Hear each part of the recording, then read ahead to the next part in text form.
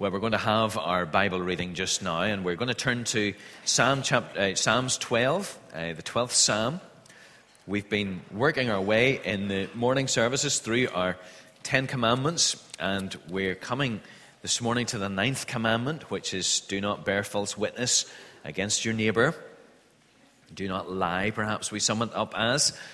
And in Psalm 12, we read David's reflections on this world of flattering lips and lying words, and the heart, the harm that does, and the fact that we need the Lord in the midst of this. So Psalm 12, if you've got one of the Pew Bibles, it's page 948. 548. 548. Psalm 12. Help, Lord, for the godly are no more. The faithful have vanished from among men. Everyone lies to his neighbor. Their flattering lips speak with deception. May the Lord cut off all flattering lips and every boastful tongue that says, we will triumph with our tongues. We own our lips. Who is our master? Because of the oppression of the weak and the groaning of the needy, I will now arise, says the Lord. I will protect them from those who malign them. And the words of the Lord are flawless, like silver refined in a furnace of clay, purified 7 times. O Lord, you will keep us safe and protect us from such people forever. The wicked freely strut about when what is vile is honored among men. Amen. We trust that God will help us understand his word today. Well, we come this morning then to look at this 9th commandment. The Bible says in Exodus 20, verse 16, you shall not give false testimony against your neighbor.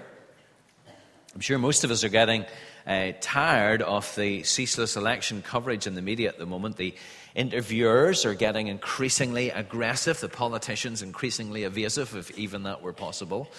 And it makes me want to turn over at times. But one of the things that I'm aware of has sort of risen in the public consciousness now, this time, that I wasn't so aware of last time, is the role of the fact checker. I don't know if you have been aware of that, but now whenever a politician says something or a party makes a claim or releases a manifesto, their claims are fact checked.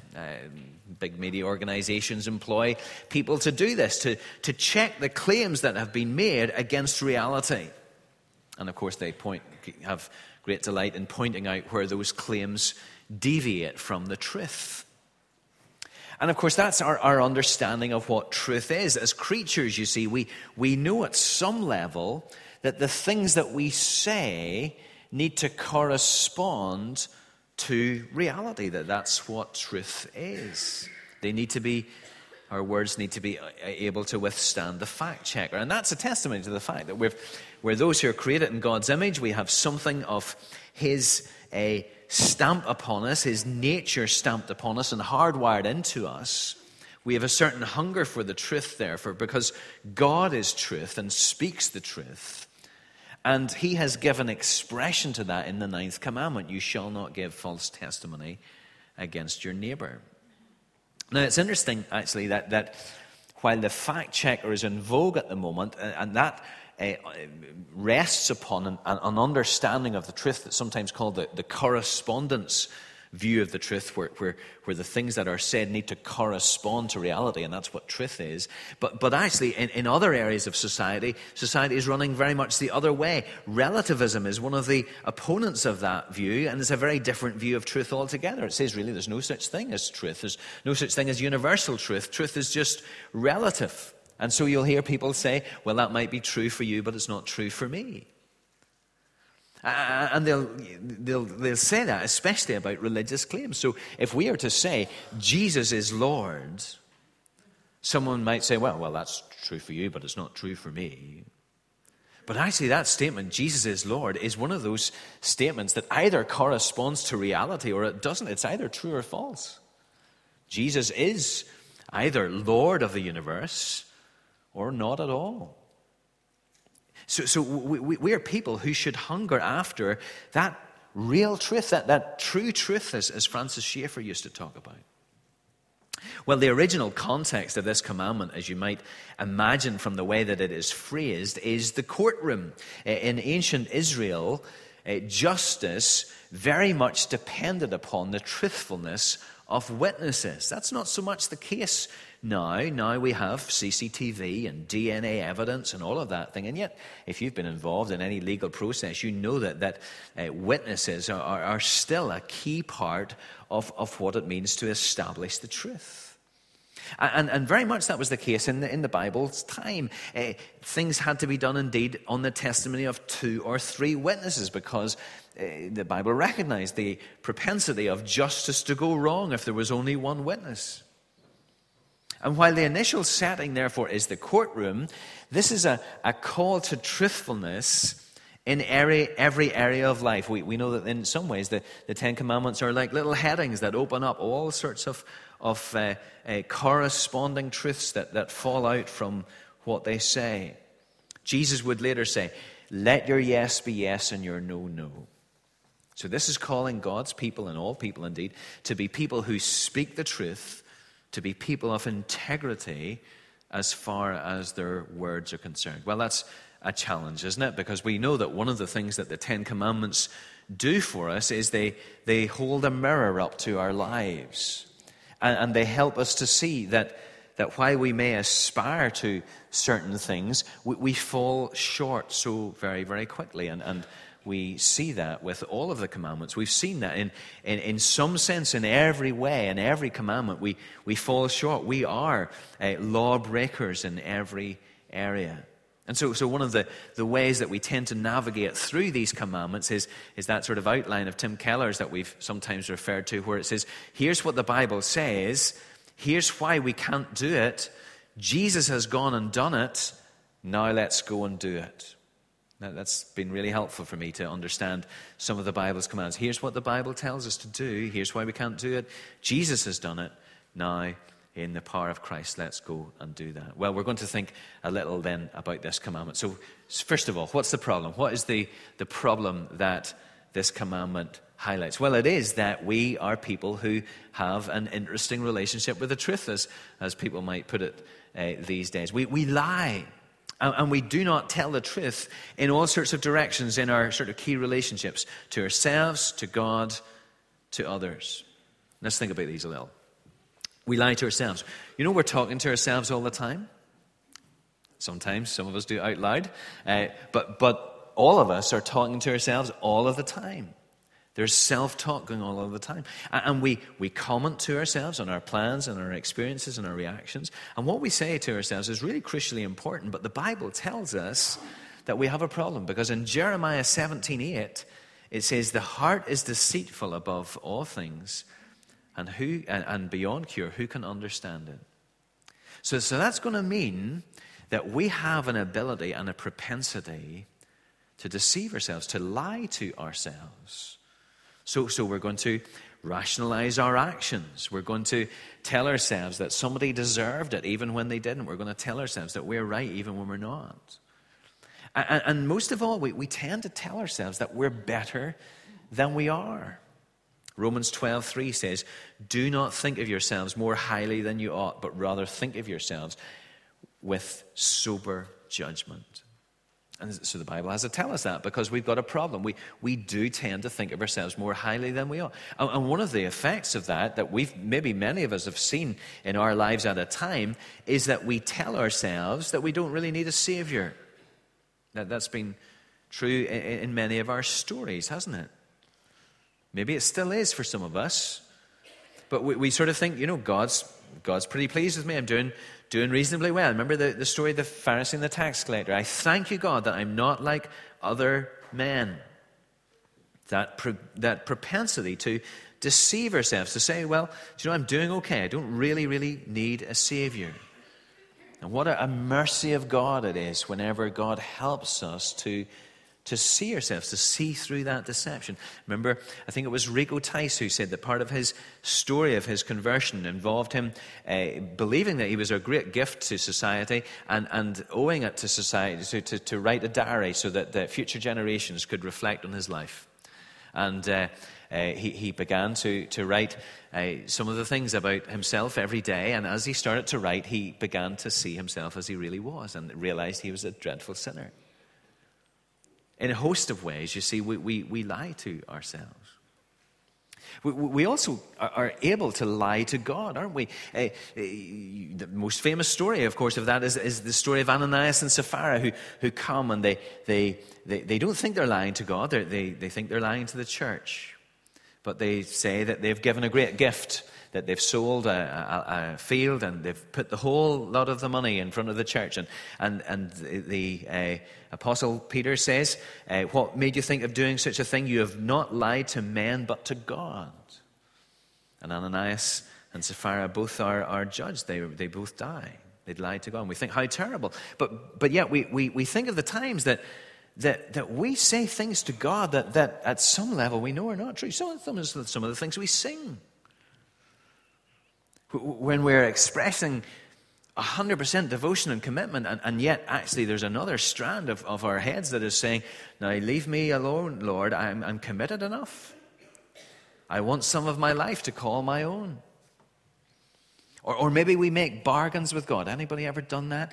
If I get through this, Lord, I'll do this or that. And yet we so rarely follow through on that. It's one of the interesting stories about Martin Luther and his whole journey to faith in Christ. Remember, he was caught in a lightning storm and he thought he was going to die, and he prayed to St. Anne as he understood at the time that St. Anne would hear his prayers, and he pledged that if he got through this, if he was preserved through this thunderstorm, he would become a monk. And he went on to do that indeed. So rare, isn't it? We make these pledges to God, and yet sometimes we don't carry through on them. We can so easily lie to God. But perhaps the most common way that we lie is that we lie to others, and we do this in a whole host of ways. You know, they say that the Eskimos have got lots of words for snow because they're so familiar with it. Well, think of some of the words that we have for lying: being untruthful, bearing false witness, con, concoct, deceive, delude, distort, dupe, equivocate, exaggerate, fabricate, fake, falsify, fib, fudge, make-believe, misguide, misinform, mislead, misrepresent, perjure, phony, prevaricate, put on. These are our everyday words, aren't they? Sometimes we allow a lie to live by saying nothing. James is very familiar, isn't he? Very realistic about the sins of the tongue. This is what he says. The tongue is also a fire, a world of evil among the parts of the body. It corrupts the whole person, sets the whole course of his life on fire, and is itself set on fire by the fire of hell. I remember hearing a story about a man who was converted. He was a market trader in east of London, and he said, you know, being converted for me was such an incredible relief. He said, I was a bit of a Del Boy character. I was into all sorts of deals and scams, and I used to walk through the market, and I couldn't remember which lies I'd told to which people, and it became very complicated. And then I was converted, and all I had to do was tell the truth. It was so simple. But we know that's all too rare. Think of the gossip and the rumor that people spread, the things that grow in the process, even if we suspect they're not true. And sometimes we've got to admit that as Christians in churches, we don't have a great track record in these areas. And we use flattery. Alistair Begg says, gossip is something said behind someone's back. Gossip is saying something behind somebody's back that you would never say to their face. And flattery is saying something to their face that you would never say behind their back. Well, it's lying, isn't it? In Psalm 12, we read it earlier, David is just brokenhearted by the speech of the world around him in which he's part. Help, Lord, for the godly are no more. The faithful has vanished from among men.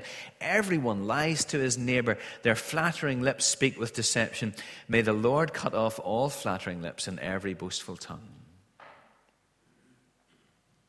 As James says, if anyone is never at fault in what he says, he's a perfect man. We know this, don't we?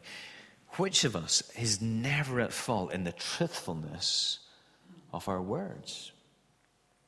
So there's the problem. Where does it come from? Why is this a problem within our world? Where does it come from? Well, Jesus once had an encounter with the Pharisees, and he said this to some of them. This is from John 8. He's saying to them, if God were your father, you would love me, for I came from God, and now I am here. I have not come on my own, but he sent me. Why is my language not clear to you? You are unable to hear what I say. You belong to your father, the devil, and you want to carry out your father's desire. He was a murderer from the beginning, not holding to the truth, for there's no truth in him. When he lies, he speaks his native language, for he is a liar and the father of lies. It's interesting, isn't it? Jesus says that lies are the natural language of the evil one. And so whenever we speak in lies, we're speaking with that devilish dialect.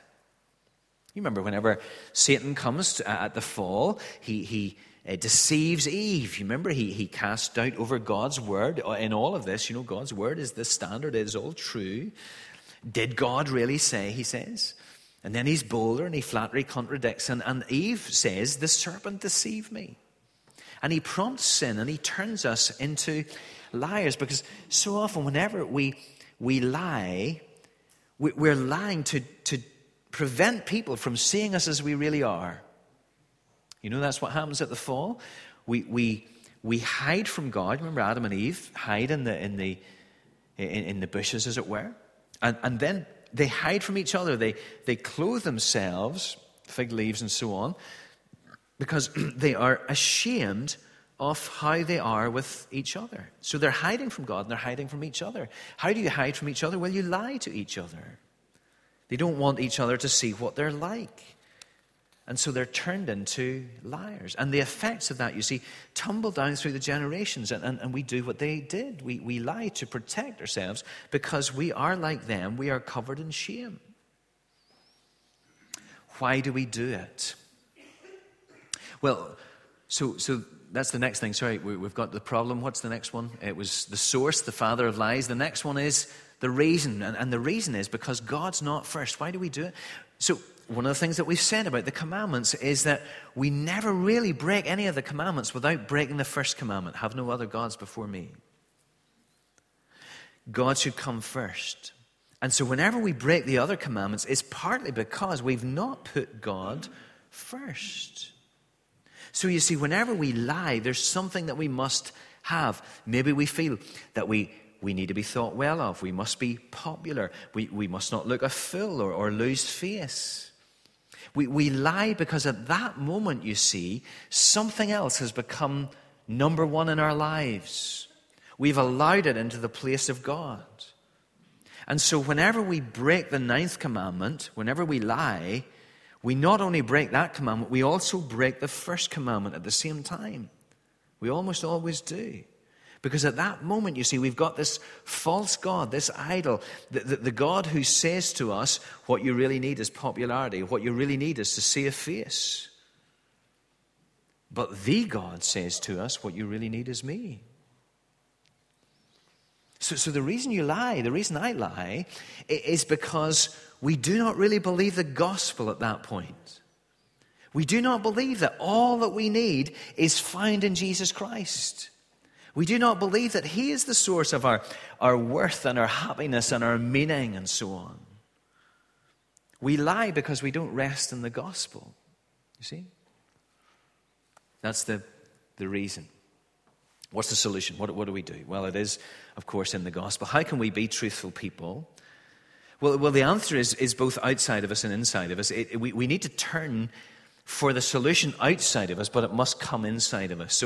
So God changes us from the inside out. David says about the Lord, surely you desire truth in the inner parts. You desire truth in the inner parts. Jesus says this in Luke chapter 6. The good man brings good things out of the good stored up in his heart. And the evil man brings evil things out of the evil stored up in his heart. For out of the overflow of his heart, the mouth speaks. So it's an important principle, isn't it, in all of Christian thinking, especially in Christian living, that it is an inside-out thing. Our words are the overflow of our hearts. You know, sometimes people say things and they say, oh, you know, when I said that, it wasn't really me. Actually, it was, because out of the overflow of our hearts, the mouth speaks. In other words, if we're going to make progress in this area, it's got to be with a changed heart. You know, external religion won't do it. Just, you know, rules that sort of say, well, here's what God wants, try harder. Do this better and he'll be pleased with you. That's no good, because that's just going to crush us. It's not going to change our heart. The heart is the key, you see. Proverbs says, above all else, guard your heart, for it is the wellspring of life. So the answer must deal with our hearts. Religion tries to change us from the outside in, but God changes us from the inside out. He gives us a fresh spring, a wellspring of life, a fresh spring. Remember what we said about why we lie. We're looking for something. We're looking for standing or popularity or security or safety. You think about that. Think about the last time you exaggerated the truth. You increased your DART score. What was going on in your heart? You thought, I want these people to think well of me. I want to look a little bit better. That's what's motivating us, isn't it? Think of the last time that you told a lie. And you see, one of the things that we've got to understand is that need will not be satisfied by a lack of the truth. Our needs, brothers and sisters, they're only satisfied by one thing, by one person, Jesus Christ. That's the answer. He's the answer. You see, in the gospel, we know this, don't we? In the gospel, he gives us approval. He offers us approval. He offers us meaning. He offers us security. He offers us the very thing that we work in so many other devious ways to try to get with no success. And you think of what he went through in order to give us this. He is crucified. How? As the result of false witnesses. Remember? They found two liars who could agree, who could say that he had threatened the temple. And on their false testimony, he was sentenced to death. Jesus died because of lies to rescue liars and to transform them. Do you see? If you're here today and you're a believer, Jesus loves you. He died for you. Because of that, you have ultimate approval. And therefore, you do not need anything else other than that. You are free, and you are free to cease your pursuit of everything else apart from him. So you're free to speak the truth in love. Free from your old father, the father of lies, and brought to a new father who is the truth. What would your life be like if you believed that? Well, let's pray that family characteristic would mark us each one. Let's pray together.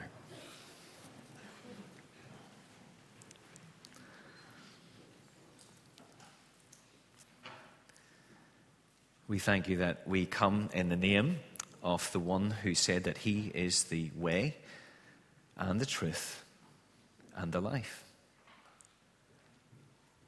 We thank you that all the words of God are true. We thank you that in him there is no lie. Lord, by your Spirit, you live in your people.